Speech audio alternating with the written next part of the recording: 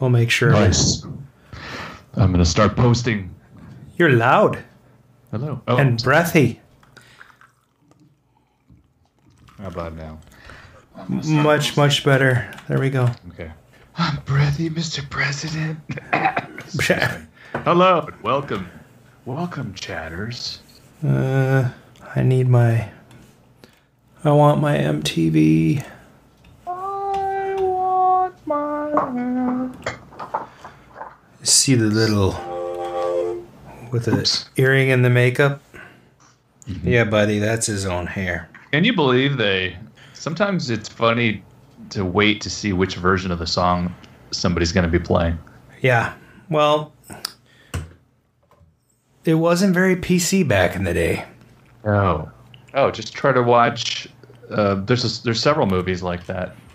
But my favorite is a deleted scene in Back to the Future where Marty is talking about how he's worried about going on the date with his mom. Mm-hmm. And he says to Doc, I think, do you think this is going to make me gay? And then Doc says, why shouldn't you be happy? Yeah, that's pretty good. That's right. I asked my wife how many shows in a row we've done, and then she said 69. 69 shows in a row? Yeah, we haven't. It's just a joke. So. 69. Filling up this... I think we're on number 30 this season. You do an awesome show. Yes, I'm opening my giant beer for the night is the Bud Light Chelada. What you got? I had some cocktails before the show, so I'm drinking San Pellegrino. Smart.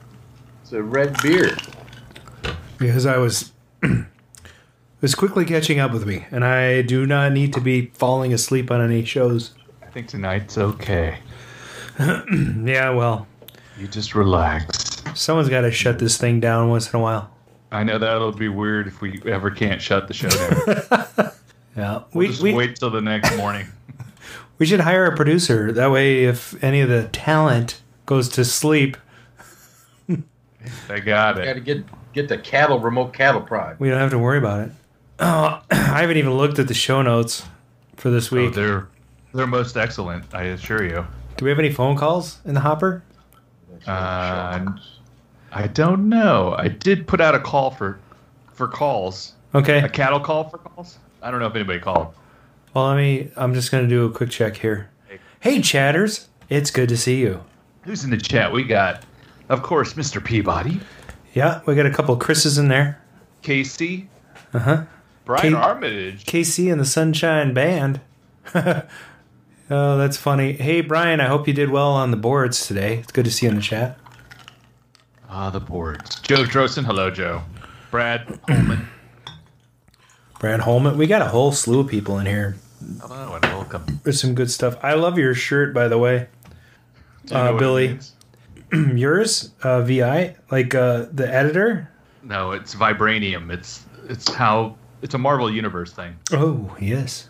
Quite right. Mm-hmm, such Black Panther, their whole island or whatever it is, has a great store of vibranium. Huh. Is the shirt made of vibranium? No, it's just an advertisement. My chair is made of vibranium. My butt. Oh. That requires this. Yeah. Oh, he learned him how to do that too. This is good. Nice. The show's going to be really good until we get to the interview part, and then it's going to suck. Right? Actually, I have a ton of stuff to talk about. I guess if you're doing the Scotty thing and setting the bar really low and you're going to bring it up, that's okay. Mm-hmm. It's going to take 8 hours, Captain, and then, but I'll do it in 2.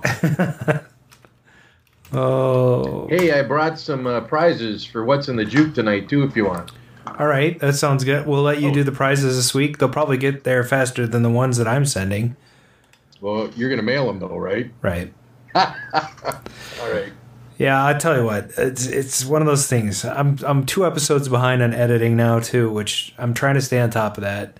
But tomorrow I actually took the day off, and that means I can catch up on stuff like mailing crap out to people. Crap. I wish I could take the day off. I'd go to Home Depot. Yeah? What would you do at Home Depot? I'd buy a bunch of... Oh, I found last week's. That's too bad. That was pretty funny. I wonder if I could make a voice like that. Nope, not even close. It was pretty good. We should play that again. Okay. How about we? I'm gonna hit it. Why not? All right.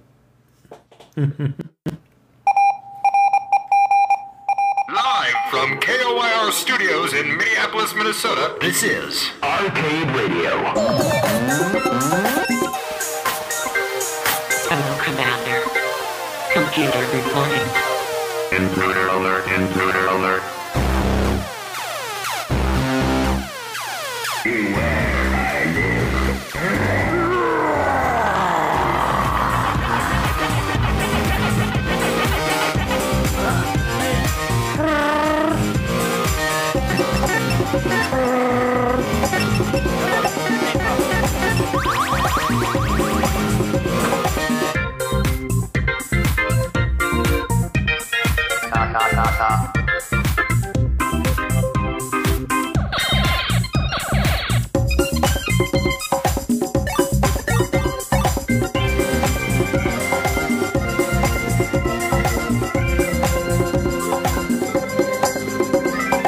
Stimulating opponent. Boom shakalaka boom. Boom shakalaka boom. That's what we gotta do, right? Boom shakalaka boom. Boom chakalaka, boom chakalaka. Hello, and thanks for listening in from the Arcadisphere. This is Season 4, Episode 30 of the Arcade Radio Podcast. Today's Thursday, July 23rd, 2020, and the time is now approximately 7:23 p.m. Central. I am your host, Adam Silverstone. I'm joined by my co-host, Mark. If you put your mind to it, you can accomplish anything, Shields. And tonight, the esteemed guest host of the Arcade Radio Podcast is curator and crazy coin-op eccentrist, Mr. Billy 7. Billy, welcome back to the show. Well, thank you for having me. This is pretty awesome. Now everyone, don't tell Brian I'm here. I snuck into the shot, and he doesn't know it. And I'm hoping he's not coming back right now. He's in the chat. If anyone sees him on like social medias, interwebs, or whatever, and you see him tracking him this way on your Waze or whatever, tell me because I got to get the hell out of here. Then he's in the chat. He's watching you right now. Right. From his jail cell. Wait, no, what?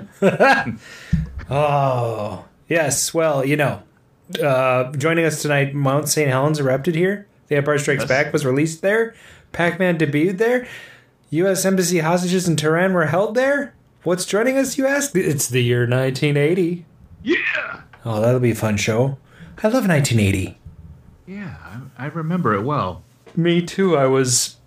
5th grade. I was in an age... Xenon came out that year. Love the Xenon. Just today, from eBay, I got the black line screens for the plastic artwork. For Xenon? Yep. Oh. Somebody's been selling Paul... Is it Paul Ferris? Is that his name? Paul Ferris did the art. Yeah. James Laughlin, who is Circus Maximus, Pinball Inc., and some other stuff, who's trying to do the Python's Pinball Circus.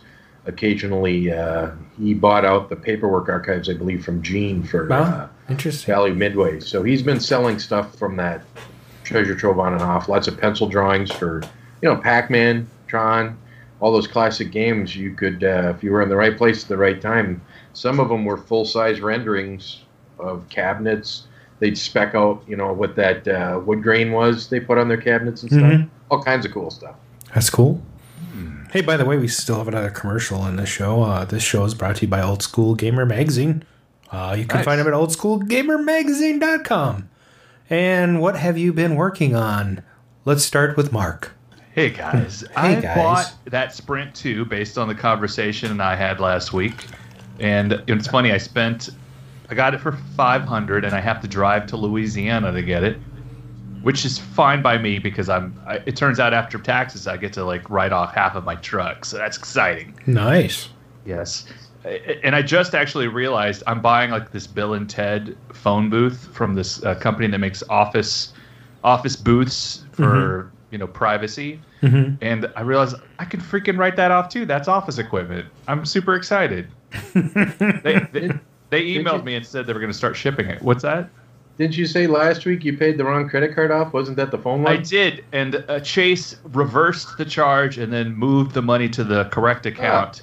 That was so awesome. And then they even sent me an email that said, hey, I don't know why we did this, but here's a credit. And I'm like, all right. It's not as good as that one time that somebody paid me for my DeLorean stuff, and then they didn't recognize the charge and then called Amex and then backed it out, and then I was like totally screwed because you know how PayPal is. And so PayPal was like, oh, we feel sorry for you, so we'll temporarily credit your account. And then they forgot about it for like 4 months. So I was like, partying high on their free money for 4 months, and then they figured it out, and I was like, all right, well, I guess you can have it back. Okay, back to me. Steve. Okay, so Steve Taki also, by the way, messaged me after that Sprint 2, and he said, hey, I have 3 Sprint 2s. Why didn't you buy it for me? And now I feel bad, but that's okay. I did get rid of 4,000 pounds of stepping stones. And that was fun because once I put them all outside, you get to pick, okay, so what's the avenue of communication I'm going to put out where people are going to come to my house and take all this shit away?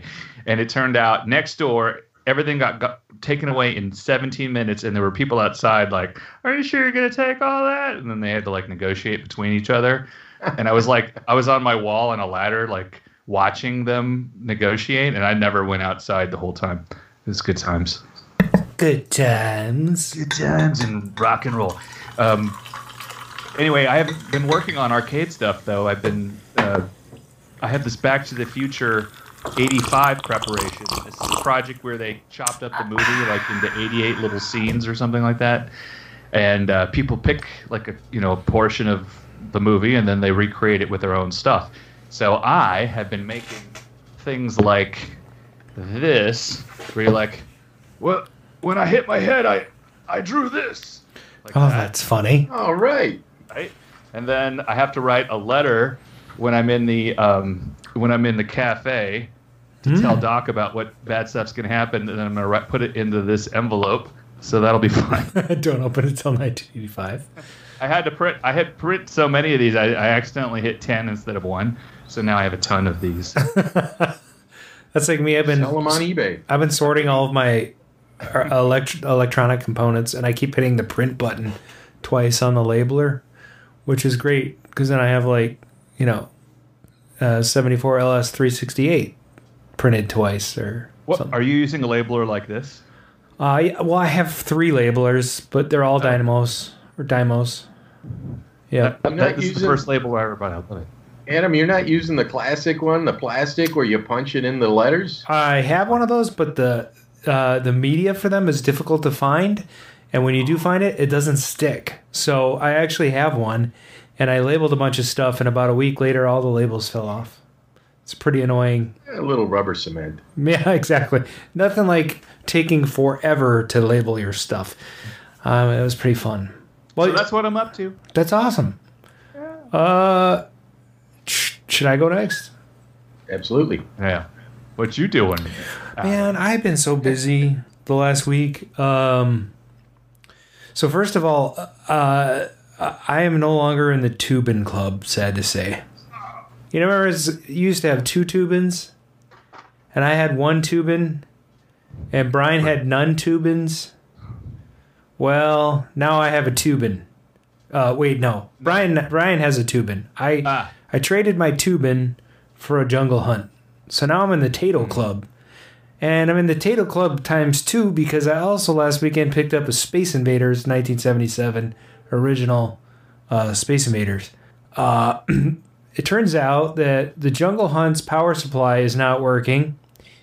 And Brian had a bunch made, and there's some flaws with the design. Oops. So I don't know if Billy, you heard about that. Yeah, they were going to have one for me to show on the show, but Sam's over there working on them right now. Yeah, and there's so I think Brian's going to have to reorder them, or they're going to have to wire them differently. I don't know. But nonetheless, the power supply in Jungle Hunt is rather complicated. Yes. I guess it has an amperage adjustment as well as voltage adjustment. I'm not really afraid of linear power supplies anymore. I tend to want to rebuild the original stuff these days because I mean I don't mind PC, like putting in an ATX power supply or a switching power supply. They're reliable, but I really enjoy getting the old things working and So, for instance, Space Invaders was glitching out like all hell, and I rebuilt the power supply in that and finished it today. And I've got a solid 12, -5, and +5, and that thing runs solid as a rock now, except for the monitor keeps fading out every 5 minutes or 10 minutes. Yeah, I guess on the front of the Space Invaders, if you open up the coin door, there's not like a signal cable. It's like a Molex connector. What? Yeah, here's a Molex connector, and it has the power and the signals in the same connector. Oh, that's crazy times. Yeah, and it just needs to be redone. It's bad. So that's the next thing. Super Strike Bowling. I got that home. Super striking? Yeah, it is so cool. Except for there was a whole bunch of stuff, not really showstoppers entirely, but there was a bunch wrong with it. You know that little apron in the back that stops the ball from hitting the back of the machine? Right, yeah. Well, mine was cracked in the middle and torn a little. And I happen to have some material that I bought that I was going to use to put on the APB seat that is the exact same ribbing. It's a little thinner. So I took 2 pieces and put it back to back and then put that in the back. So I have a brand new apron for ball stopper in the back. Ribbing for her pleasure. Yes. Also, the battery was dead. Okay. So every time you start up the machine, you have to change the settings and allow it to take coins, which is really annoying. Oh, did you get both your coin mechs working? Or Yep, they weren't broken. It was all part of the symptomatic problem of the ball not being recognized and all that stuff. So, but yeah, both coin mechs are working now. But the biggest thing was, and Mark, you just got another Super Strike recently. I did, and it probably has the exact issue you're having. So when you turn it on and the gray and black wire is hooked up inside there, it fires the solenoid over and over again, which is it has a little door that comes down and stops the cue ball from being presented to you. And if you've never played Super Strike Bowling, it's really cool. You put in the quarter, you select your game, brings up the first 4 frames of bowling, and then it releases the ball. And so there's a solenoid that holds the ball in the machine until it's time to play. As soon as it releases it, then you can go ahead and roll your first ball. And then it holds the ball until it tallies your first roll and then releases it again for your second roll. It's just like a bowling alley. It's kind of fun. Problem is that there is a little chip on the optical board. It's a 74 LS 368. And if it gets stuck or if it burns out, if that chip just dies, the solenoid will just fire over and over again. So you go, and I'm like, oh, and it will never release the ball.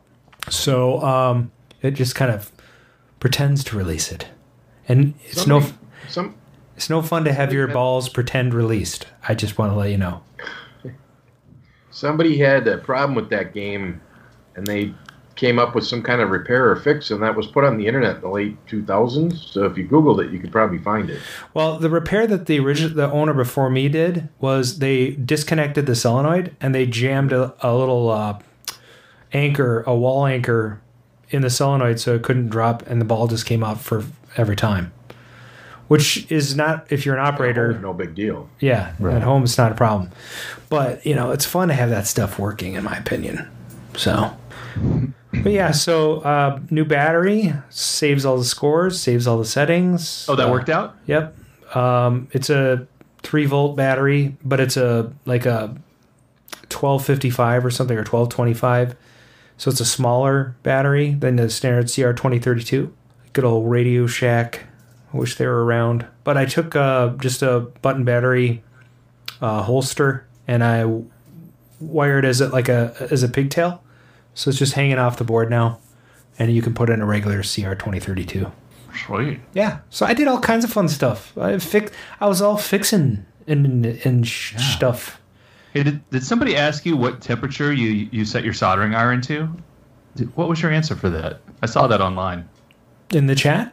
Yeah, well, what do you set your soldering iron to? I set mine to 600 degrees. I set mine to 1,000. What? No. 1 million degrees. I run my iron hot because I go fast. So See. I do because I often also, and it's risky because you can lift pads real easy if it's too hot. But I'm over 700 degrees a lot of the times. I'm usually around 825, and that's because a lot of the boards have just old solder, and I don't want to resolder. I'm lazy, so I don't want to resolder and then unsolder and all that nonsense. So, but I'm very fast, and I run a fan, and I make sure that I'm not on the pad too long, and I can fire through stuff pretty quickly. So. It's and my desoldering iron I leave on high most of the time. Yeah, me too. But that's when you'll lift pads, because you'll hold it down too long. But I don't know. I run hot. Billy, what do you run your soldering iron at? I don't know. It's in Celsius. Oh, damn it! What are we in Europe? Yeah. Well, my desolder station's an old Pace, Well, what is it in Celsius? I'll go find the page to do that. I usually run around 360. Okay. Yeah, so I think the maximum that most I had this Chinese IUA soldering station, and I think the maximum it would go on mine is 445 or something. Oh wow. Which is 833 degrees. 360 is 680 degrees, almost 700. What Adam uses. Now I feel like I'm too low. I need to I gotta get hotter. Well, yeah. If you can't get the solder to flow within about 3 to 4, now this ain't taking account for a board that's that crappy solder with rat stuff on it and all that, and that's when you need to bring in some fresh solder to start it. But yeah, if you're just working with the regular thing, if you can't within about 3 seconds get it flowing, it's taken the size of the iron and the wattage and all that too. That's why you really need a solder station. Yeah. I mean, if you're going to do work, it keeps an even temperature. Otherwise, you're overheating it, and then it's dropping too fast when you're doing too many connections. Yeah. I did. I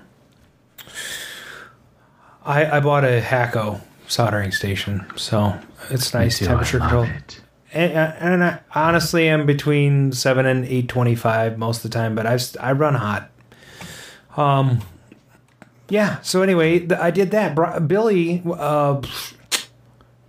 what you been working on? Oh, cool.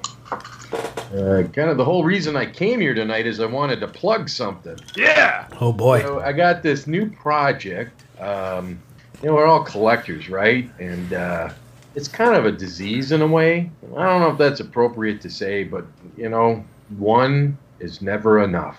And when you have two are never enough. And it just is this slippery slope of collecting. So I thought it was time to possibly document some of my life of collecting. So I started a new book. And let's see if we can see this here. So my daughter helped me out with the art. And the working title of it right now is My Life of Collecting Arcade Games and Why You Shouldn't. And then and we're still working on it. So I put the little, what do you call that triangle? Start. So you shouldn't start.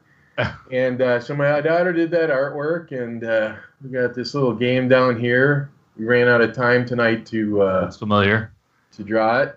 And so then I just figured I'd go into it a little bit here. And what the hell? Oh, you shouldn't be printing that. Wait a minute. No, you're not supposed to see I'm printing money. That's no. Sorry. So so we got the time when my son and I met Steve Wiebe. Adam was there. Yeah. And then we got the time when I got to meet Billy Mitchell. my parents named me Billy after Billy Mitchell. And that's about how far I've gotten so far. So damn it. More to come. Stay tuned. And that is funny. I'm not saying that I need your money, but yeah. Right. That's that. And then I guess I'll say it now. With all this COVID germs going around and stuff, I worked in the hotel, lodging, and event industry, and, well, there ain't no job there no more. And coincidentally, the week before I was furloughed, which was a Monday, or the Monday before, my son and I went to Tilton Town, the pinball bar. And by then we were social distancing and we had hand cleaner and all that. But that was the afternoon the state announced by the next day everything would be closed by 4. When we walked down the block and there's like a Swami there, palm reader or something. And I posted a photo of me standing in front saying, I don't need no reading to tell me I'm going to lose my job. And it was less than a week. And so Brian and Susan have been very gracious, and they've given me a chance to come down here and ply my trade of old arcade game repair. So I've taken up a residency desk here. So we'll see what the future brings. But I'm pretty happy. It's kind of cool coming into work not being yelled at least not for the things that I can't help, like being ugly and fat. But just yelled at like, high five me! Or something. So send your monitors and boards and such. Yes. Yes. Plug ParadiseArcadeShop.com. What do we? Absolutely. They're actually, that's another thing. I brought 2 security monitors into Paradise to be squared away by the dudes. So they do good work there, you know. Heck yeah. Yeah, I hear they're very competent. The main monitor guy was in the television industry for many years and very competent. I've learned quite a bit from him already. Yeah, he's a trip. Mm-hmm. I like him. Tom is a good guy. Yeah, and everybody works together, pitches in. It's kind of cool. We were working on Vindicators. And, they got the little keyboard trigger switches in there, and we found a keyboard, found some ones in there, but they weren't right, and they wouldn't fit right. And those, can't think of the manufacturer, but they are kind of like a mechanical keyboard switch, but not quite that clicky thing. Anyway, can't really take them apart to clean it because the actual switch mechanism inside of the switch housing is sealed.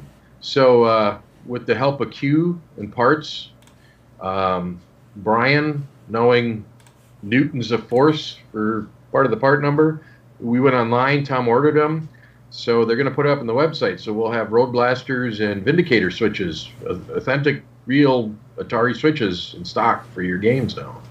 Hey, I mean, it was really cool. It was a team effort to come up with it. There's also something else. I think we may have talked about this on another show, but you guys kind of came up with a new idea of how to bulletproof Paperboy. Yeah, I think they're going to offer that too. But any of the AR3 games, that's what that is, right? AR3, Paperboy, Sprint, all that. Yeah, there's going to be a solution where you'll be able to buy, I believe, is my understanding, the cabling will make and a power supply, and you'll be able to leave your original boards and such there, and this will all interconnect, and it will eliminate your need for the originals, and you'll have one power supply running the entire game. Which would be nice. That's sweet. Yes. And the same with those, like you were talking about the Taito power supply. It's confusing if for no other reason, where you've got the potentiometers in the bottom there. You've got the 5 volt on the right and the 12 volt on the left, I believe. And, you know, so if you're looking at them, you got 5 volts adjustment. Then your next one is your 5 volt current. Yep. Then you got 12 volt current and 12 volt adjustment. So instead of you know going along, if you read your manual and you do one, you're trying to do the other one, you're just messing with the current and you're not getting anywhere. So his board that Adam spoke of, again, it'll fit into the spot of the original board. It's a full board, and there'll be a Power Pro on it, which is a heavy-duty switching power supply from HAP. and it has all the correct mating connectors, so you can take your working or non-working linear out, leave it in the cabinet, put your new board in, screw it in just like the original, put the connectors in, and you're good to go. Yeah, it's pretty cool. I mean, he's got a lot of those going on. Mark, you're breathing right into your mic, just FYI. So, yeah, that is pretty cool stuff. You got anything else you're working on? No? Well, my kid and I took apart a lawnmower today. Well, that's not anything. That isn't anything. No, yes, actually, I was working on the monitor for my Sprint 2 this past week. Sprint 2? And, yep. I had two Sprint 2s at one time. I've never had that, but I got it for $45 20 years ago or something. That's a good deal. So it made an appearance at the Gaming Classic one year. However, I had some problems with it, and it's a tech monitor, which, depending on who you talk to, I don't know. Anyway, so I was working on it. I put it back in, and I didn't realize it, but those black and white monitors have a high voltage diode between your cup that goes on the anode. The wire comes down, there's a high voltage diode, and a wire that goes to your flyback. And apparently, taking out and moving it around, the rubber around the high voltage diode had split. So I went to stick my hand in there, and boom! Got a little wake-up call? Yeah, well, I went to school for electronics, including television, back in the day. And I'll be honest with you, I know I've been shocked less than 5 times off of a monitor or television over the years, but I know that didn't break it because I'm thinking about 3 times prior to that. So that's 4 now, but it hurts. Yeah, it's more of a rude awakening. Yeah, it's a nice reminder of how precious life is. The power at hand. Mortality. Oh.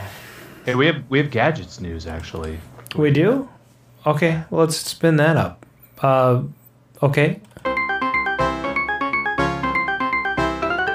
always felt that the true stars at Atari was engineering.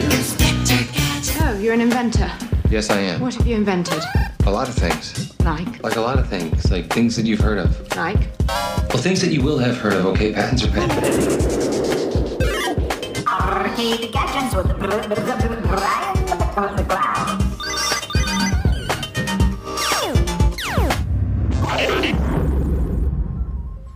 Who's that gadgets thing? I laugh at it every week. Yeah. That's funny. Good I've old never Mark even Wahlberg. seen it, but it's great. It's a good clip. So, in the gadget news, it actually comes from Jason Kopp's house. Pi Position is now in pre-orders.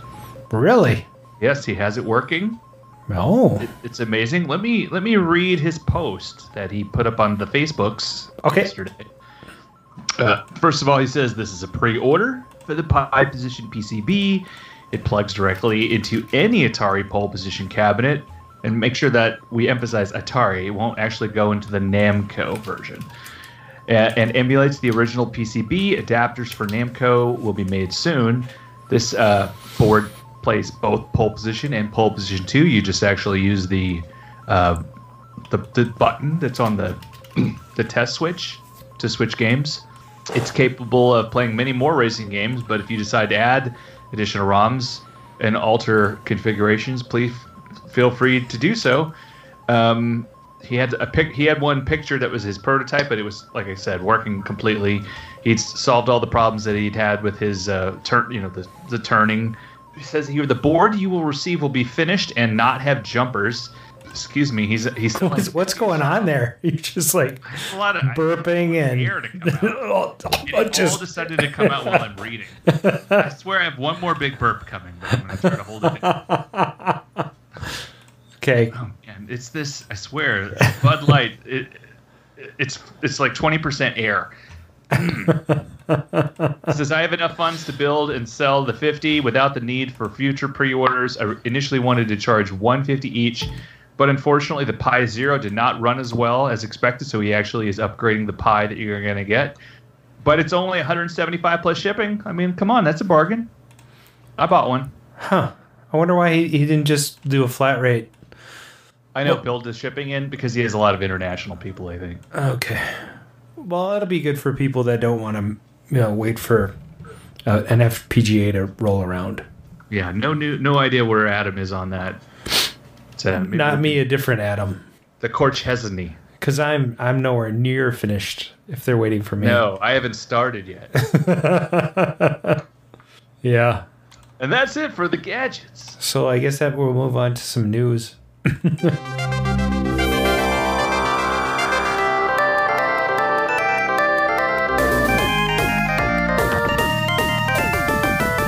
Hi. It's the Arcade News with Adam Stevens. Okay, so this one's from RollingStone.com, which I don't remember if I sent this to you guys or not, or how this ended up in here, but this is a great little news article. Gorillaz recruited Schoolboy Q to honor Pac-Man on the animated outfit's latest song, Machine Track, Pac-Man, which arrives just weeks after the 40th anniversary of the arcade classic. And I have to say that this song is, I don't know, a gajillion times better than the official Namco release that came out like a month ago or 2 months ago, which is just a crazy dance beat with a video.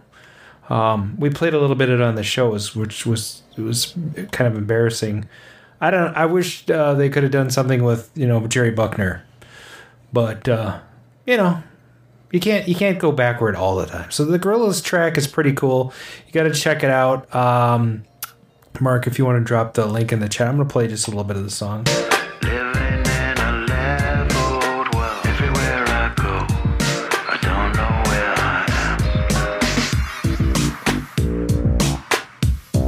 It's not really giving you a good feel for the track, but You can borrow my days until I don't know where I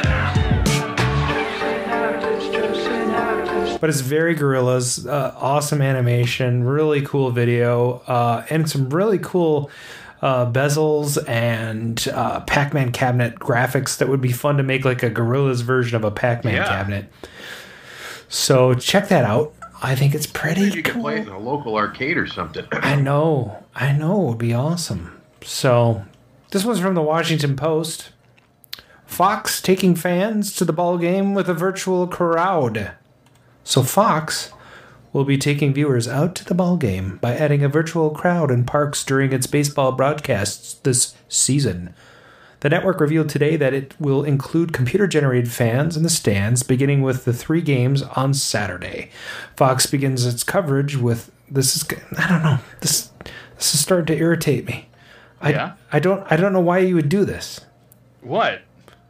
They're just gonna have fake fans in the audience. I know, it's digital. It's crazy.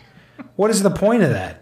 Well, I mean, it's funny. Earlier this week, they had some like preseason games, and they just had like audio of fans, reacting. Like literally, there's video of some guy play one of the players. He hits a home run, but because there is nobody there, he can't tell if it was a home run. There's no So it's funny because I'm torn on this. I think it's like revisionist history. It's like people will look back at those games and they will not know that there was never not anybody in the stands.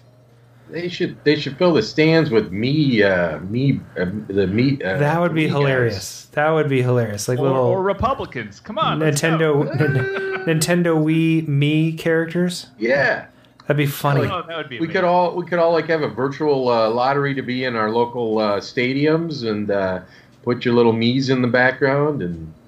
Yeah, I think that'd be funny. Did you see? I don't know if you're going to read this whole thing, but the fans can do up to 500 actions, ranging from high fives during a home run to doing the wave. I'm actually. This is like having a laugh track on a live comedy gig. Yeah.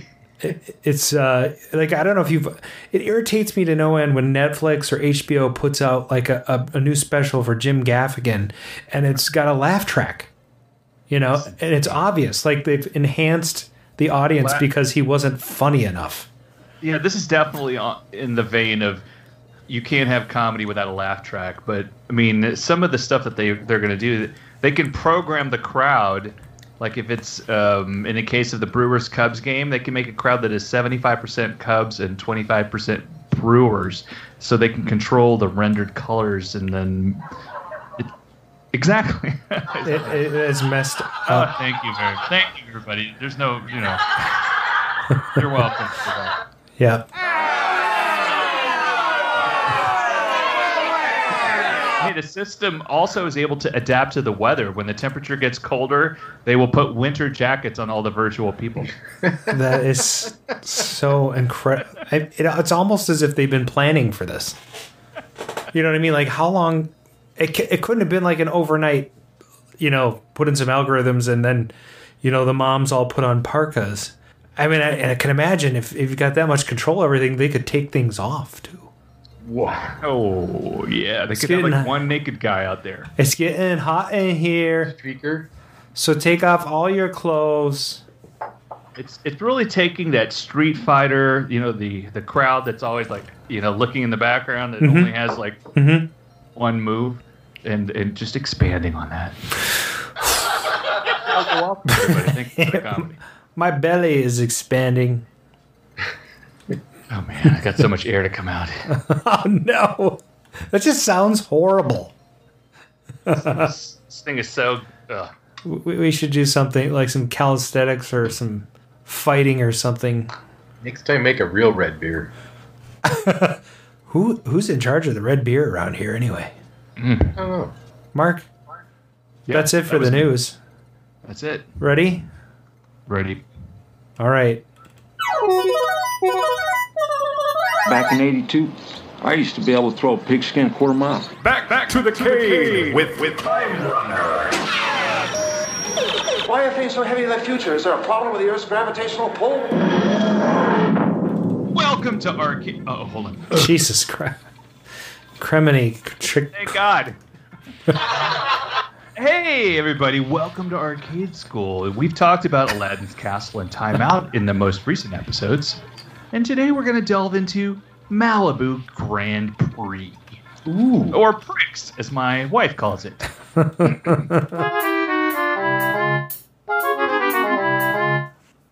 In March of 1975, a group of overgrown kids, which we now call adults in 2020, who hailed from Orange County, California, created the first Malibu Grand Prix near Angel Stadium in Anaheim, also a very popular place for devil worship.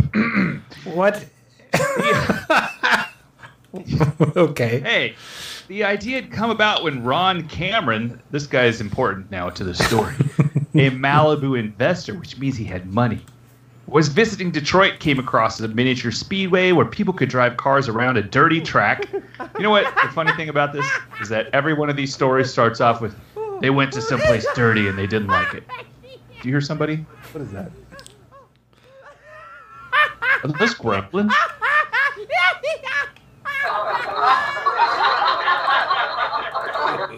So anyway, Ron took home the idea. I don't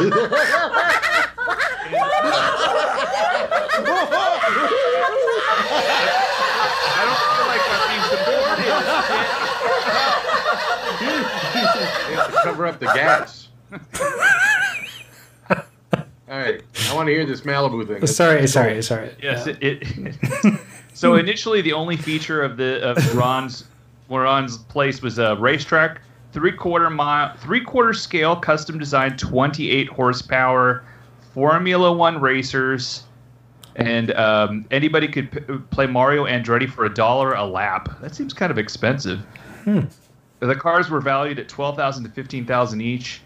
After 3 or 4 months, the location installed a half dozen pinball games and video games that were operated by an outside operator.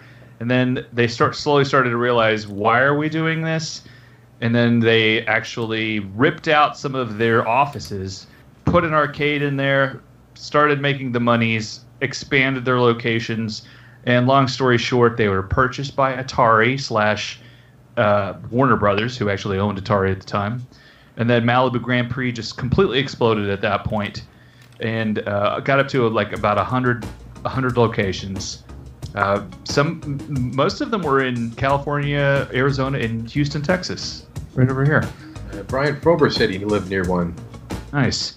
We had one in Houston where there was like a shooter, and then they had to close it, I guess, because it was just too depressing to reopen it. Very, very weird. My cousins worked there. Luckily, they weren't working that day. Very strange. Thank you, sir. So, Andy, under Warner, the chain expanded, and as arcade popularity dwindled. Oh, it says dwindled. Is that a thing? Dwindled? No, that's a typo. Oh, has it dwindled over time?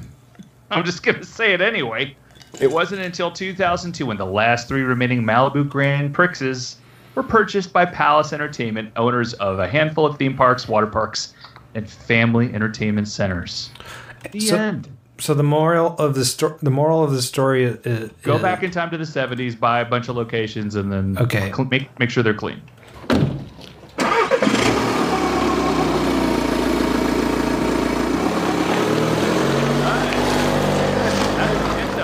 I thought you were going to talk about the Laserdisc game. They were going to produce a Laserdisc game from the Malibu Grand Prix. Tell me more. Well, I don't want to misspeak. Okay, well, we should maybe look it up then. Yeah. And I think Atari was the one that was going to work with it, but there's video out there for a game, and maybe it wasn't Laserdisc. Maybe it was going to be film or something. Somebody, and they might have even been on your show, because I think the cabinet was going to be a weird cabinet with a big projector over it or something in the late 70s, early 80s. Huh. I'll have to look it up. After I buy this Exterminator on eBay, I'll look it up. Okay. Sounds good. What's in the juke? Oh. Hello and welcome to What's in the Juke? Sexy style. What does that mean? Our underwear is twice as tight this week. I'm just having a little fun, you know. Yeah. I'm having a little fun. What's in the juke? This guy again. This guy.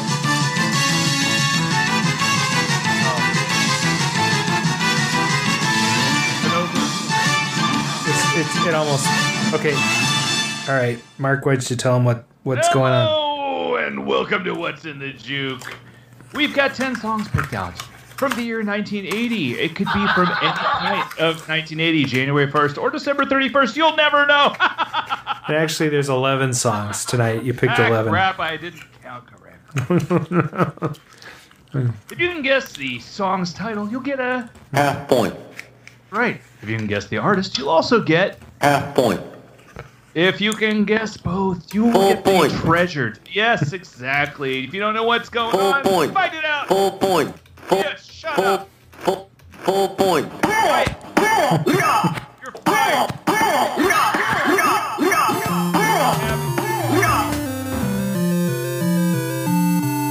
Somebody take his soundboard away from him. Begin. And have Jim Bodini have to get in here. I'm going to need you to tell us if there are any prizes possibly tonight, and then we can. Well, Billy Seven's going to hand out prizes tonight. Okay, what do you got, Billy? Well, I don't know if they're good enough for everything's good enough. All right. So as I was walking out the actually door, tonight book, you'll get this 3M. Is that Fruit Stripe? No. Yeah, give one of those away. This is a command strip. You can, if you win third place, you'll get a command strip. Oh, I thought it was Fruit Stripe gum. And if you win second place, you'll get this piece of used painter's tape. First game ever. All right. So let's see here. So I just, on my way through the game room, I just grabbed stuff from a pile real quick. So I think this is cool, and I gave a bunch of them away. I got a whole stack of them a few years ago when we had the first Paradise Arcade swap meet. This is a local brew magazine called The Growler, and for that month they had this is called Needlepoint, where the person takes, and so they have like a needlepoint of duck hunt. Nice. It is pretty funny. So I thought that might be kind of cool. It's in really nice shape. And then I got this one. Everybody's so cuckoo for Cocoa Puffs over Turtles. So here's an industry magazine at the time for Turtles in Time from Konami. And it's a full magazine. And it's not very, it's not like Cashbox or whatever the other ones were. I can't think of. But maybe someone would really want this for their Turtles in Time. And then you guys had this dude on the show. And everybody's also cuckoo for Cocoa Puffs over him in recent years. So here's a trading card for Todd Tucky. Oh, nice. I want to compete now. Well, actually, I thought I had signed ones, and it's not. So maybe if I can find that, I'll give you that one. Oh, yeah. So you can have a Todd Tucky trading card. And then this is one of my more favorites. More prizes. This was the year I believe he spoke, and I got to meet him. They had Nolan Bushnell as the guest speaker at the banquet at Pinball Expo. And they, of course, being the nerd I am, I brought some stuff to have signed. And then they ran the charity auction, and you got to bid to have stuff signed, which is totally cool. No worries. I mean, it's charity. Right. But I got to take my Atari 2600 joystick that I played with as a kid. Oh, my God. Out there, and I got Nolan to sign it. And it still has my teeth marks from I'm so angry. So I have my Nolan Bushnell. So I think these came out after the fact. So and then I got some stuff here. Brian's got this. Wait, how many prizes are we giving away? Everybody's going to win something. This is from Como Zoo. Did you give these away yet? We did give away one set. They still haven't gotten it yet. This is on Brian's desk. I'm giving it away because I'll give him another one. Okay, so that's how many prizes? Black or green? 5 prizes. Okay, so we're going to have 5 winners tonight. Everyone's going to be a winner. Or you can bulk them up. Well, I think we should just give away, because we often have ties and stuff. So, and this is sort of the bulk of the show tonight anyways, because we're just winging it. We're just having a good time, First track. Ready? Yeah, let's hear some music pieces. Okay. All right, here's your first track.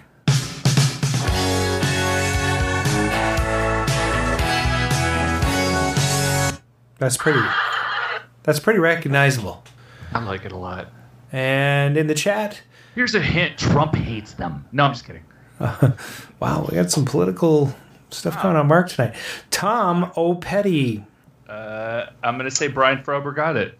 Okay. And the song is Refuge. It's Refuge by Casey Relford. So that's a half point for those gentlemen, right? Half point. Okay. All right, moving on to the next track. We may want to go to the middle of this one for a little bit. How we go? You're the joke of the neighborhood. Why should you care if you're feeling good? We'll take the loan. Oh! What? I love that band. I don't know why. I do too, especially that album. Yep. It is Supertramp. That's Casey on the mic. And it is Andy Baldwin bringing up the rear with A Long Way Home. A Long Way Home. Half point for both of those gentlemen. Half point. All right, the next track. Here you go.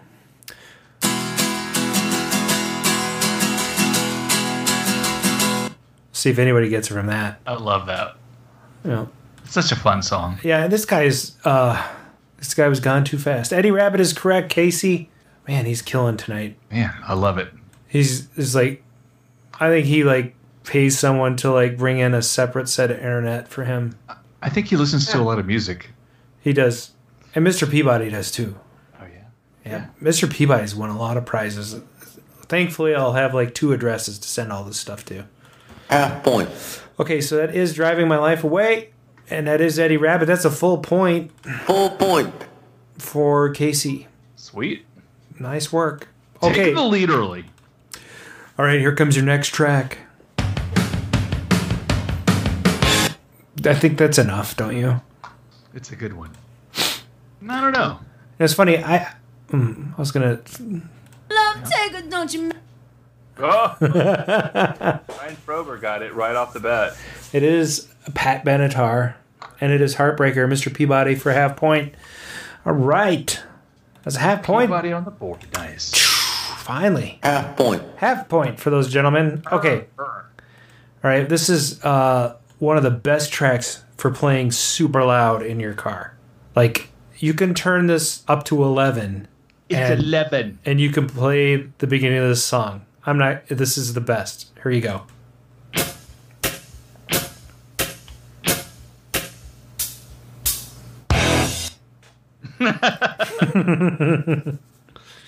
Yeah. It is not Spinal Tap. It is Back in Black, AC/DC. That is Casey for a full point. Nice. Is anybody else even on the board? Full point. I see some fighting out there. I want to see some... What was that, Bill? I think if I'm in my car and an old school song comes on that I think I play the loudest, it's Joan Jett's Do You Want to Touch Me? Oh. Yes. Got that crowd kind of... I like Joan Jett. All right, so we're midway through the game. Where are we at with the points? Well, Casey Relford is dominating everybody with 3 full points. Right behind him in the far distance, Brian Frober with 1 point. And trailing in the back, way off in the distance, they're so small because they're so far. Adam, Andy Baldwin, and Mr. Peanut Body with a mere half point. Fighting it out together. So do we have 5 people on the board? 4 people. We need somebody else to get a half point so you can get one of the prizes. Somebody else, maybe. All right. Here comes your next track. Well, that seems familiar. Yeah, it does seem familiar. Yeah. She was all over the charts. No, Casey, you're doing fine. We're not going to make you stop playing. That's just good. I love it. All right, hit me with your breast shot. Oh. I'm going to say Andy Baldwin got that. Pat Benatar, Brian Frober is bringing up the rear. All right, that's another half point. Half point. For both of those gents. Okay, there's no ladies in the audience tonight. How disappointing. Oh, wah, wah. Wah, wah. All right, that's par for the course. All right, here comes your next track. Never heard of it. 1 second, that was. No idea.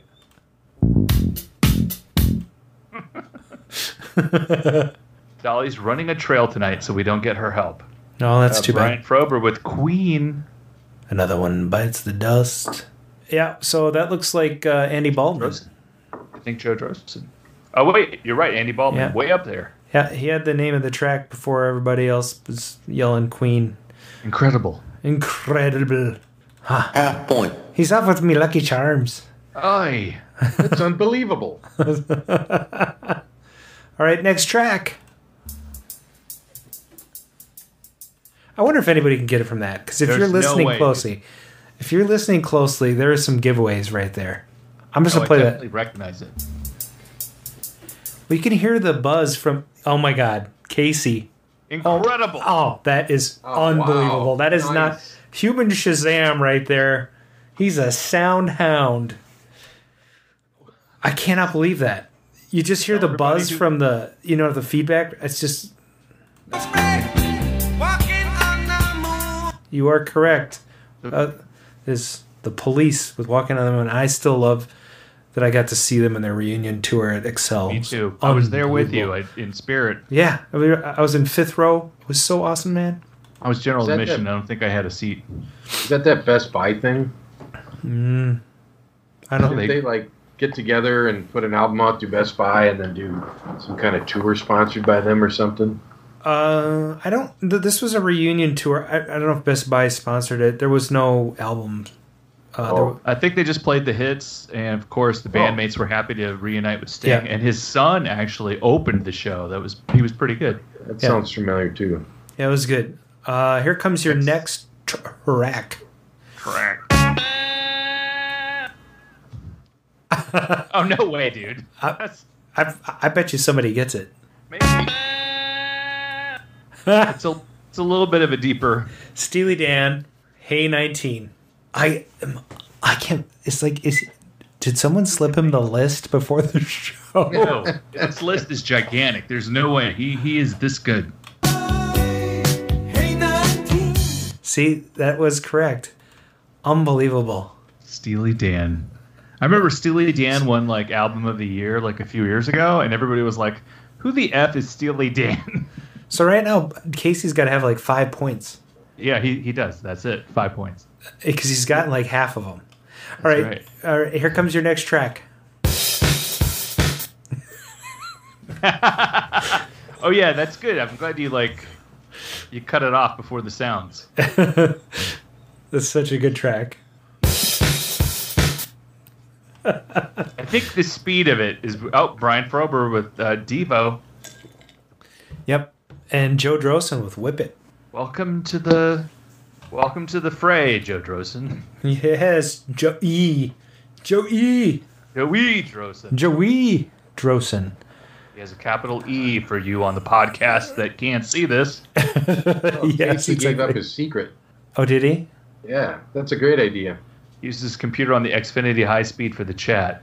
Oh. It says he uses the stream the audio right from his phone. Yeah, it's interesting because if you try to do this all on your phone, you will not win because it's just slower. Yeah, you can be if you're under Wi-Fi, you have a better chance. But if you're using radio, you're going to be heavily delayed. So, pro tip: use a computer to listen to the show if you want to win some. Or just call me and I'll set my phone down on the desk. All right. Not that we need a tiebreaker because we're going to give out 5 prizes, but let's play this last track. Number 11.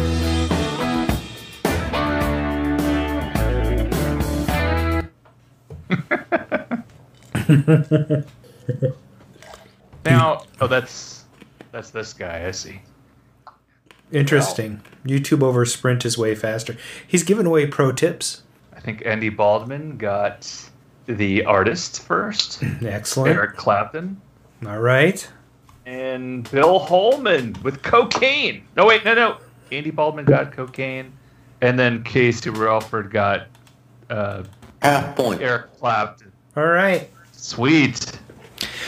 Let's tally it up and give away some prizes. All right. Casey's in first. We got Brian Frober in second, not too far away, 2.5. Then with 2 points, Andy Baldwin. I made a typo. And Mr. Peabody and Joe Dreisen tied for third and fourth. So, all right, Casey, what prize do you want? Do you want the Growler magazine? Do you want the Todd Tuckey Nolan Bushnell card? Or do you want the Mold-A-Rama Zoo? You already got an orange one coming. And then Games and Leisure, Turtles in Time magazine are your choices. No? They're all floating in the air. He doesn't want any of it? He's got to get something. Well, that's fine. He just said no. So, first prize should be Todd card. He's taking the Todd card. That's cool, man. All right, so put that down for Casey, and then we'll just divvy all the other ones up randomly. Okay. So, Brian Frober, you're going to take home the Growler magazine. Andy Baldwin, you're going to get the Games and Leisure's Turtle in Time trade magazine. And Mr. Peabody, you're going to get a Como Zoo. No, you're not. You're going to get the Nolan Bushnell trading card. And Joe Drosen, you get to have the Como Zoo Mold-A-Rama. Mold-A-Rama. That's what we call mixing it up on the show. I like it. All right. We'll put these into our spreadsheet and get them on the 6-week backlist for mailing out this weekend. Stick it in the arcade Radioatron. Right. So prizes are not guaranteed, and you can't sue me.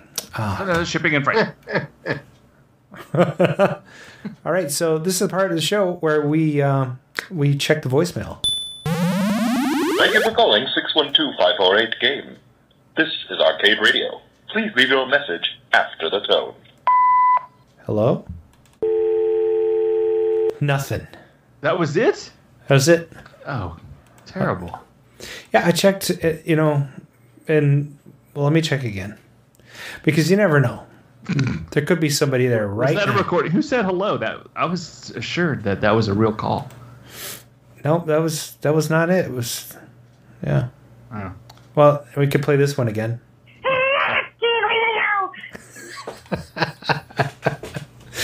Oh my gosh. I'm still trying to get over the fact that they are like gonna fake a crowd. Like who is that doing anything for? Like, I wonder if they're all digital or they have to have like actors, and then they just replicate. They just replicate the actors. The Mortal Kombat modeling. Exactly. I don't. Let's just see. Here we are at the ball game. Knobloch is up to bat, and he's swinging and he misses. Oh, holy cow! Yeah, I don't know. Like the fact that I said Knobloch means that you know how current I am on baseball. So that article came after Guy Eddie. That article says that Major League Soccer only had like one camera set up for the virtual crowds, but Fox is going to have 4 of its 10 cameras that will be calibrated to show the virtual crowds. And then they may add more as the season goes on. It just seems, I don't know. I don't like it. And but you know what? It's Fox, so it makes sense. They just make up shit all the time. If I'd read it on my own, I would have hated it, but the discussion tonight has made me enjoy it and want to see it. I know, it's like a train wreck. Yeah. 3 games this Saturday. Let's see how it goes. The 91 season. You know, Knobloch played for the Twins, but he was traded to New York, wasn't he? Yeah. Where he did not do well. No. So, yeah. He should have stayed. I just remember Knobloch, his signature thing was he'd get up to bat and he put his legs so far out you could, like, I don't know. If he's not careful, a squirrel could run up his pants. Let's just say that, you know. Or a chipmunk since you're in the Midwest. Well, I think 91 was his rookie season, and he was such a great player for us at the time, and I want to say that he even came from like Texas A&M, or it had it like on his batting gloves when he went up during the World Series and stuff, and you know, it was World Series. It was the Twins. It was Minnesota. It was cool. Yeah, I mean, we got 2. We should feel lucky. And you guys didn't cheat like the Astros. That's pretty neat. And that we weren't contracted either. Right. We were the cheapest team in the league, right? I think we had. Anytime we developed stuff, we got rid of it. Yeah. You know, and then we would start from scratch. Yeah, I don't know who's in charge of our ball clubs, but the only ball clubs in Minnesota that do well are women ball clubs. So, and now we have a soccer club, which won't even get to open this year. So that's good. So sad. Yeah, I think I have that somewhere. I knew it. Yeah, and I also have this. Get a little rim shot. Okay, so I did some looking. And I found at the Dragon's Lair project, I'm putting it in the chat now.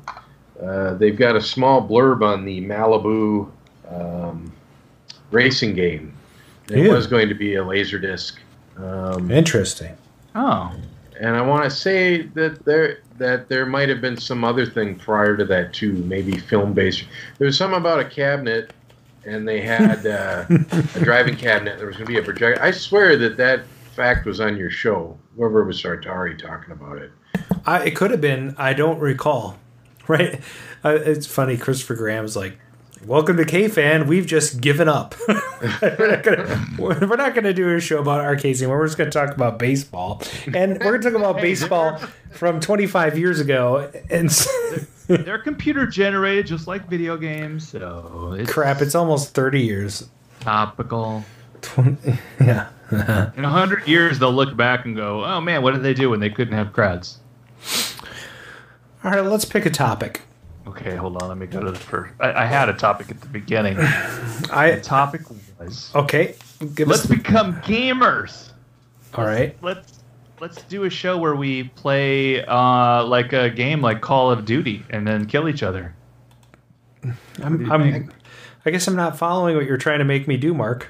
I think that we're gonna become gamers. Yeah, that's not a very PlayStation hat thingy on there. Yeah. Do you game, Billy? Do you play any of the multiplayer kind of stuff?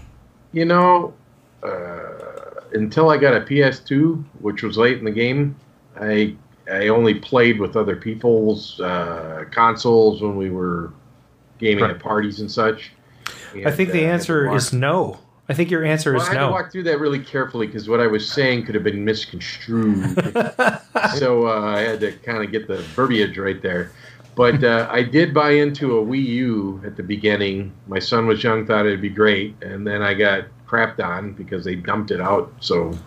But I pulled out. It's funny you should say that. Like 2-3 nights ago, I pulled out the games where you put the little characters on, and they.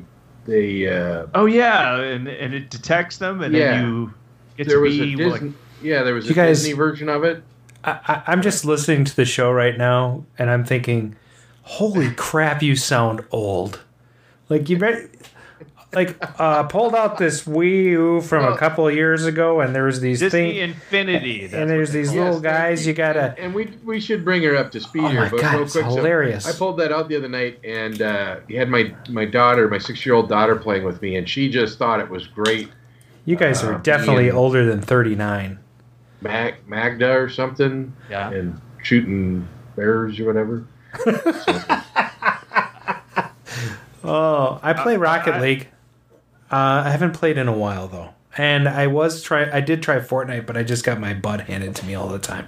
And I really want to try Overwatch, but I don't really have time for competitive gaming, especially when That's the thing. It requires so much extra time. That's why I love arcade gaming. That's why I'm here. Yeah, because it's like a 3-minute game. That's what they're designed for. Yeah. Right. I mean, I love playing the other games, but I'm just saying that I love going out to the game room and playing and having my game get done and moving on. I played Super Strike today between meetings all day long. I would fire that thing up because it was working, and I would just play 10 frames. You're done in 5 minutes. Boom. It was fun. I mean, that game. I'm going to come back to that game probably all week long. Easy to learn, hard to master. And the mechanics of those old games for us old farts, they were great. They didn't rely on graphics like the new ones. I'm actually tossing around an idea for a segment of the show called Console Corner. It's been in the paperwork since we started the show, and I think I have a bumper for it too somewhere. But we just thought we'd branch into consoles a little bit because, I mean, all of us, obviously arcade gamers, had Atari 2600s, ColecoVision, and all that sort of thing. And I think those consoles resonate with collectors, especially since a lot of the time we just tried to collect the arcade titles to get them working. So in the chat, you guys, there's a question to the chatters. What was your favorite console growing up? And keep it before, let's say, 1995. And then you guys, let's round robin. Your favorite, we'll just make it a little bit easy so you don't have to pick one. Let's say your top 3 consoles, and maybe a little reason why. Mark, go ahead. Well, I'm going to have to start off with I had 3 consoles basically until like adulthood. Mm-hmm. I had the Odyssey 2, and an Atari 2600, and then I have the ColecoVision. And am I picking my favorite games off of these? Well, you could just explain which one is your favorite of those 3. Let's see. It's strange. It's definitely somewhere in between the Atari 2600 and ColecoVision, because my dad was an electrical engineer with Texas Instruments, and he would bring home prototype stuff. They would do weird stuff like hack the Atari 2600 or the ColecoVision. I mean, I had burned ROMs and hacked little mini PCBs that you could plug in and play the games. So I had like access to like a crazy amount of games that my normal friends who were not total weirdos like us couldn't get couldn't get into. So yeah, I mean, it's definitely going to be Atari 2600 just because of the number of games. Just they basically let anybody make a game. I feel like ColecoVision really controlled who could produce cartridges for a really long time. Well, ColecoVision came later, and they had trouble licensing games, so they had a slow start too. Because Atari had already gotten all the licenses, so like they had to do Exidy games and like games that nobody was doing. Right. And in fact, Atari made games for the ColecoVision because they had licensed them already. So you can buy Atari titles for your ColecoVision. And you shared your ColecoVision Atari 2600 adapter. Right. So you could play 2600 games on your ColecoVision. I have one of those too. So, yeah. I mean, those are good. The ColecoVision's graphics were far superior to the Atari 2600. Well, that was the thing. By the time ColecoVision came along, they really had an awesome system. But what was cool is the Atari engineers or programmers, designers had started to figure out how to exploit the flaws and limitations of the 2600, which was originally meant to play combat and Pong. Mm-hmm. Mm-hmm. Right. I mean, they had created banking RAM on some of their later games, and so Venetian blinds. Yep. Mm-hmm. Venetian blinds. What? Yeah. Yeah. They would use like every other scan line, and then they could produce twice as many colors and graphics. Oh, interesting. It's lots of really cool techniques. I think it'd be fun to have someone on the show who's done some programming for the 2600 or the ColecoVision. It's very difficult. Let's get the ET guy. Yeah, he did Yars' Revenge. He's really cool. Howard Scott Warshaw, he'd do the show, I bet. Yeah, and he did a documentary. I think I should reach out to him. I think it'd be great to have on. Great. I'll figure out a way for us to play Atari 2600 games over the internet. I am seeing... They're doing that. Are they? Brian sent me a link, although somebody on my Facebook feed said that it's a dead in the water thing, but they were... I think you could play... Was it Missile Command or something? Yeah. Two-player I'm thinking, two-player, two people, different locations. Let's make it happen. Did you guys see Battlezone 2 this past week? No. Battlezone 2? Was that the reveal at Galloping Ghost? No, it was on YouTube. If you could stream that in the window in the show, it's really cool. It's I can't, but see if I can find I could if I had a little more time and a producer working behind the scenes. But it takes some effort to get that going. Let me see if I can find it real quick. There would be 2 minutes of futzing if we tried to play that. It would be more like 10. So that's okay, though. So in the chat, I see ColecoVision, NES, Genesis, 2600, 2600, right? VCS, 2600. So, Billy, your top 3 consoles. Hang on, I got to channel Nolan here. Got a little Jack Daniels in your Coke? 2600, first of all, without a doubt. Okay. It was it. That was the thing, man. So, did you have two like a second and third, you'd say, or your favorite, or is that it? Well, the Intellivision with the IntelliVoice and the Tron games. Interesting. Pretty awesome. Oh. B-17 Bomber. Interesting. I am not a fan of the Intellivision system. And then I loved talking about online gaming. When I got my PlayStation 2, I think it came with Twisted Metal Black Online, and that was my first online gaming experience, and it was awesome. Wow, like a PlayStation 2, that was a pretty awesome system. Mm-hmm. I think it came out in like 2000 though. So yeah, and like the Grand Theft Autos, and I mean there was so much groundbreaking on it, and there were for each platform before it. Oh, but here's something really cool, and I could use the help of all you great listeners out there with this project I have going on. Mm-hmm. I have a working in the hotel industry. I have acquired basically what would amount to an on-demand movie system for. So you guys were talking about like PBXs the other week. Yeah. So this system is a server, and back in the day there were actually VCRs, and for a number of years there was satellites. So the on-demand system had a cabinet, and you would bring in cable. But to order movies and such, there's a computer, and there's data taking place over the cable RF in the hotel. Mm-hmm. So they started with Super NES, and then GameCube, or not GameCube. Between Super NES and GameCube, N64 here. Saturn or no, the other Nintendo. N64, Nintendo 64. Yeah, the N64. And so where I worked, we had opened in 2001. We didn't have any and it's a long story. We were actually a fairly high-end hotel, and it took a few years, and we put in a LodgeNet system. They're called Sonify now, and so we got the GameCube because it had just come out in like 2003. Wow! And so they shut all that stuff down by 2012, I believe. And over the years, I got one of our racks when they took the system out, and I got a computer and the gaming engines, and I've got it set up and working. I've worked my way into the system. It's a Linux-based system on FreeBSD, but where I'm getting to the point is there's no information. I believe the game engines, they're basically modified GameCubes running from hard drives. The games are there, but I think they use, from what I can tell, flash files to serve up. So you'd go to your TV and say you want to play Mario Kart or Zelda Wind Waker or whatever.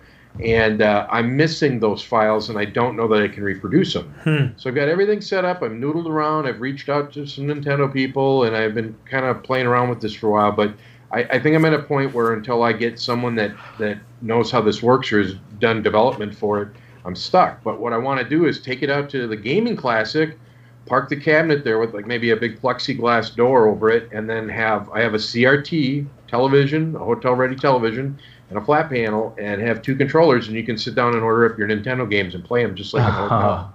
And here's the coolest kicker. You know, everybody's talking about latency when they console game and Wi-Fi and all that crap.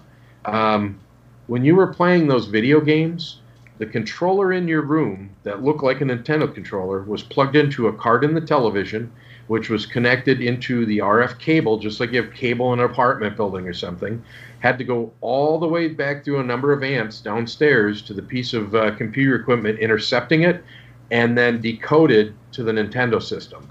So when you talk about latency over Wi-Fi gaming controllers or Bluetooth, just think about that for a minute. You're playing, again, Mario Kart or whatever, and there's no perceptible latency, and that has to go down there and then produce the video and go back up to you in the room. So, by the way, speaking of latency and controllers, 8BitDo just released last week a new Nintendo Entertainment System style controller with 2.4 gigahertz wireless controller and adapter for your original NES.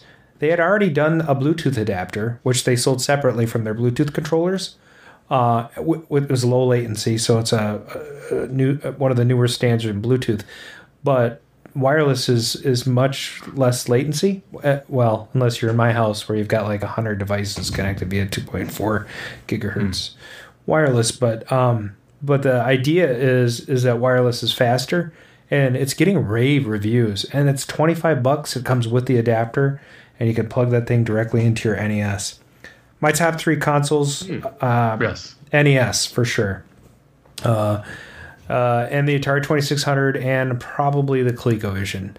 And I have a ton of games for all those systems, but I have the Harmony cartridge for the 2600, which lets me play pretty much anything on the original hardware.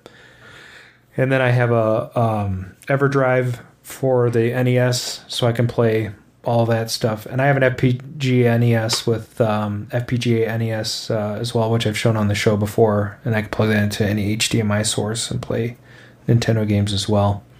So it's a lot of fun. I loved ColecoVision, but I didn't have it. My buddy up the street, or my brother's friend had one, and so we would go up to his house and play for just hours, and I played Donkey Kong Jr. on that thing over and over again. So good. I think it was actually better than the arcade in some ways. I actually played Donkey Kong Jr. for the very first time on the ColecoVision. I'd never even seen the game in the arcade. Yeah, me too. That was the first time I played it, was on the ColecoVision. And a lot of those arcade ports, those were my first experience where it was on the consoles, because we didn't go to the arcades all the time. And while I love the arcades, my favorite memories of the arcades are the early 80s, but those are with my family. And then later years in the arcades was me and my buddies just hanging out being hoodlums, and that wasn't until like the mid to late 80s, So there's that. Do you have a favorite arcade port? Like, does DK Jr. ring? It rings true, but favorite arcade port. I have to think about that. Like the Donkey Kongs were done really well on Nintendo. Obviously, I enjoyed that. I was annoyed that no Mud Factory. Yeah. I almost bought an Atom because it had the Mud Factory. Yes, that does, but you have to load it off disc. What's Mud Factory? The Pie Factory. Oh, Pie Factory. Well, it's actually a cement factory or something, but everyone calls it the Pie Factory because they look like little pies going by. So. Yeah, that one level. Yeah. Oh, on Donkey Kong. Yep. Right. Oh, okay. I thought that was a game you were talking about. No, yeah. No, the Atari was pretty horrendous copy. But Atari did, and this is what kind of brought Atari back into the... So Atari was released in 1977, right? The VCS. But in 1980, I think, is when Asteroids hit. And I think that was the first big game for Atari. Like, really big. Like, it was already selling well, but when they came out with Asteroids, I think they sold a lot more consoles. So... I couldn't afford to play all the arcade games on. In fact, that's why I like pinball so much more, because I could play it a little bit longer than a video game. Sure. Yeah. I would say sitting at home in the dark basement, maybe with air conditioning all day, all summer, and then going outside and rubbing your eyes and going, "What is this?" By the way, Mark, for the ColecoVision, there is a port of Mario Brothers that was made by a homebrew guy. Collector Vision, and he made that probably 10 years ago now, and I'll have to check that out. It's almost arcade perfect. It's unbelievable. It has the cutscenes in between that shows you what you need to do with each enemy. No way. Yep, it's fantastic. And there was a cartridge release for it with a limited edition set of ColecoVision controllers that are red and green. In fact, I have them right over here. I'll show you. You own them? Let's see what Adam's got in his treasure chest. Oh, wow. So this came with a box put out by ColecoVision. I think maybe Yerke did these. I can't remember. But these are Mario control set. They have there's a little plastic window, and on the back there's a graphic of the game. Oh, cool. And that was these were designed to go along with the red cartridge that Collector Vision put out. And then Yerke does these incredible rebuilds. That's his handle on the Atari Age forums. And so you got these dyed controllers. So that's green dye with the retractable number set. So, and those are the player 1, player 2, and then the credit button is in the middle. So, ba-ching, ba-ching. And then this is made to look like the coin in the game. Right. He kept the controllers the original, but one of the signature moves by Yerke is that he straightens the cord, so you have a lot more playing power. Was it? Were they curled? I don't recall. Yeah, they were coily. And then the other thing he does is you can get a ball top for that, so that you can. Oh. So it's easier than this disc. So is that whole? Did you say that it was dyed? Yeah, that's an original controller. The original controller. It's been dyed. Okay. Yeah, so I think it's basically like a Krylon dip. Right. It's basically a version of spray paint that adheres to the plastic. Right. Looks good. Yeah, they look great. And here's the red one. Oh, totally worth it. Yeah. So these are pretty rare. You'll find them. They'll probably go for a couple $100. I had a Smurf one that I sold for $150 or something on eBay. Blue. Yep. And it went along with a Smurf game that was... So Smurf was for the... Actually, Smurf is one of my favorite games for the ColecoVision. And here's why. It is absolutely horrible. The hitbox for that Smurf is so tight that if you hit a blade of grass, you die. Die. Yeah. Like, this grass killed me. Yeah, I just died. So, but it's so hilarious that the replay value of that game is stunning. It's actually fun to play because it's so funny. And the graphics are actually quite good. You get to the end, you get to see Gargamel and save Smurfette and all that stuff. But someone decided that wasn't a very good game, so they made a new Smurf game with 4 levels. And there's like a river raid one where you go down like on inner tubes and you got to dodge stuff. I mean, it's really well done, and there's real good music and everything. Smurf tubing. Yeah. Smurf Stupid. Captain Stupid. No, wait. No. Yeah. So anyway, lots. I used to be really, really heavy into collecting all that homebrew stuff. And so I have a bunch of it, but I've gotten rid of a bunch too. Because how many hobbies can you have? 4. I have a lot. Oh. And lately it's RC cars and... Oh, wow. RC cars. Yeah. Let's start a podcast. Yeah, exactly. It'll be a short podcast. Classic I don't... cars or new cars? Well, I've started with wanting to get my 1985 Nico RC car. And now I have 2. It's 2 is a collection, right? You start with 1 and then... once you have more than 1, it's a collection. Yeah, so... And if it's over 50 years old, it's a classic. Classic. Yeah. All right. Well, I think we're going to wrap... the Battlezone 2. Let me put it in the link here for people to see. It's actually pretty darn cool. Okay. Excellent. Well, I think we're going to wrap it up for tonight.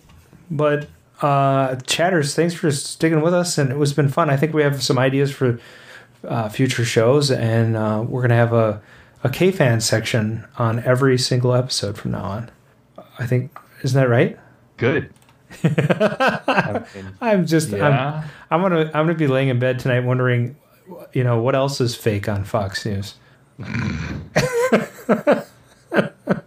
know, right? It's like, and why didn't they use this technology for Trump's inauguration? No offense, but they did. Don't tell anybody.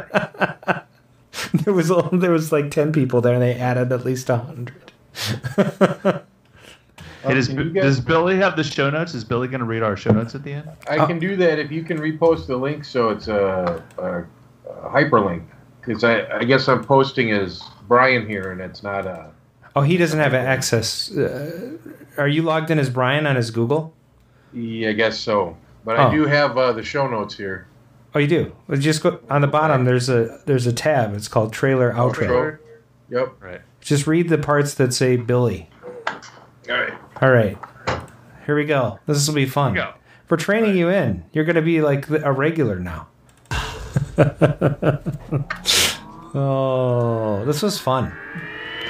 So that's going to be it for the show. Thanks for listening in on the Double R's. That's Arcade Radio. Hey, don't forget to check out our Old School Gamer magazine. I didn't mean ours, but it's like all of ours. Yeah. You can pick up a sub over at https://www.oldschoolgamermagazine.com/woo. Check out our website, arcaderadio.com. That's RCADERAIDO.com for all of our social media and swag links. You can call and leave comments on the game line. 612-548-GAME. 4263. Are you enjoying the show? Pick up some Arcade Radio swag over at teespring.com/arcaderadio, or consider supporting our Patreon campaign over at patreon.com/arcaderadio.com. That's arcade with an R. There are multiple tiers starting at just $3 a month. Any bit helps us with the costs of running the show.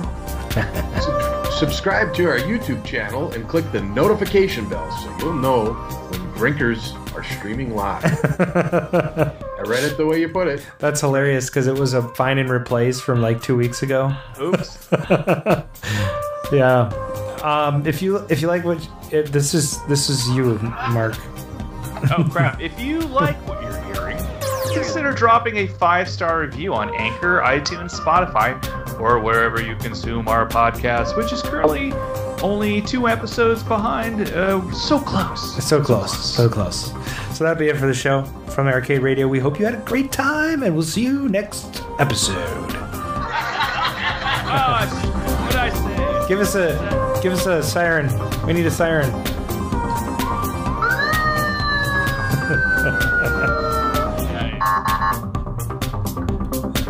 Pull over.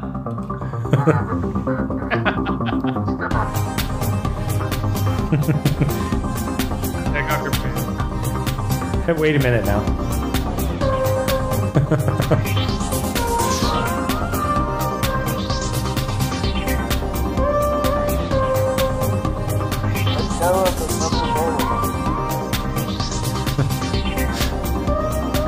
Think of what the high-speed machine is.